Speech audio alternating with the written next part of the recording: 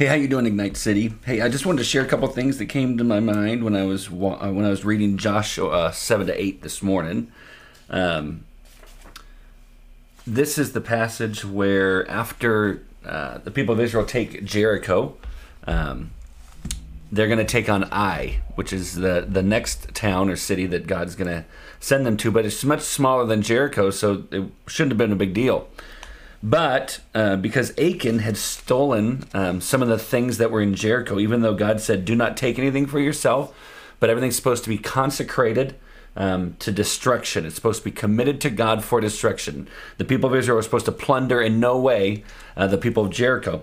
But Achan, when you get to verse 21, and he confesses, because the people of Israel, when they went and attacked Ai, they were driven away. I think it said that they lost 36 men, and they were driven away, and they were defeated, and they hadn't experienced that before, especially in Jericho.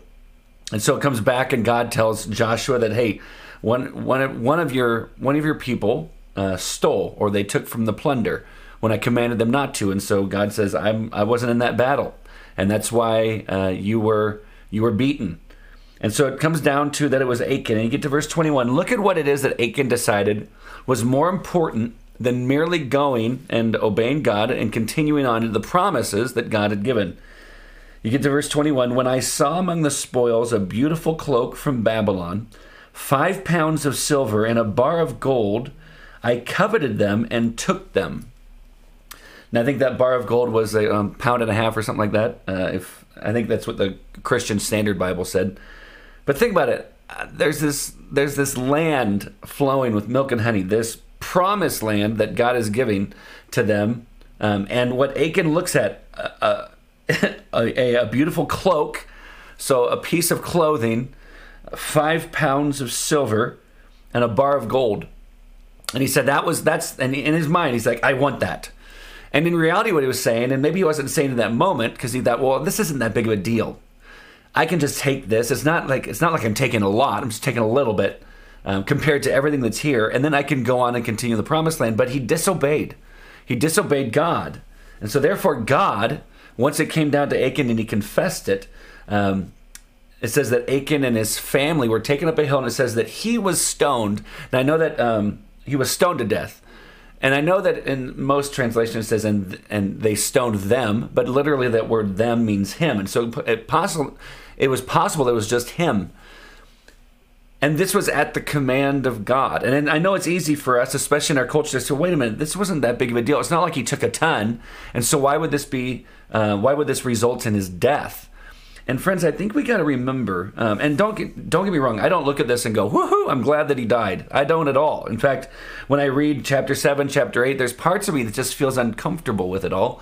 But I know that God's right and God's good, and he's always righteous and good and great, and it's all about him. It's his opinion on things, but he's holy.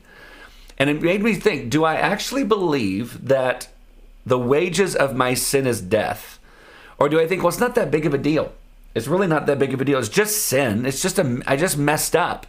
But sin is rebellion against God. It's not just me saying, oh, I didn't mean to. It's me actively rebelling against God.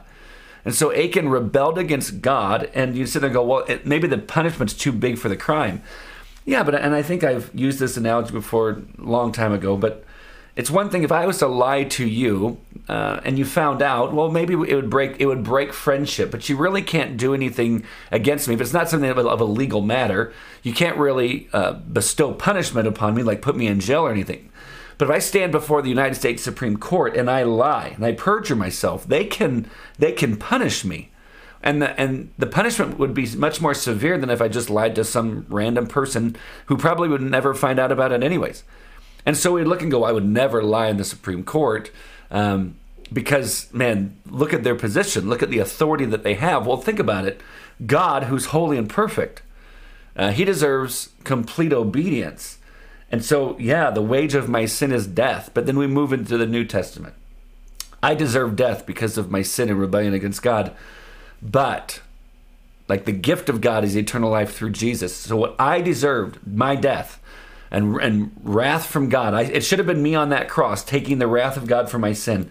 But Jesus took it so that I wouldn't have to. He experienced the punishment of my sin so that I never will have to experience it for eternity and be separated from God, but I get to have a relationship with him. So Achan, he settled when what he should have done is just trust and obey and abide, and so I would say abide in Jesus.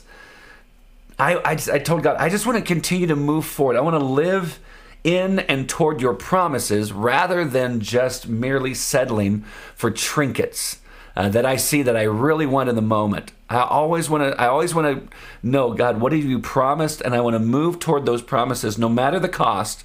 I always want to move and live within God's promises. So friends, I hope this is a helpful reminder to you. Love you guys more than you know. We'll talk soon.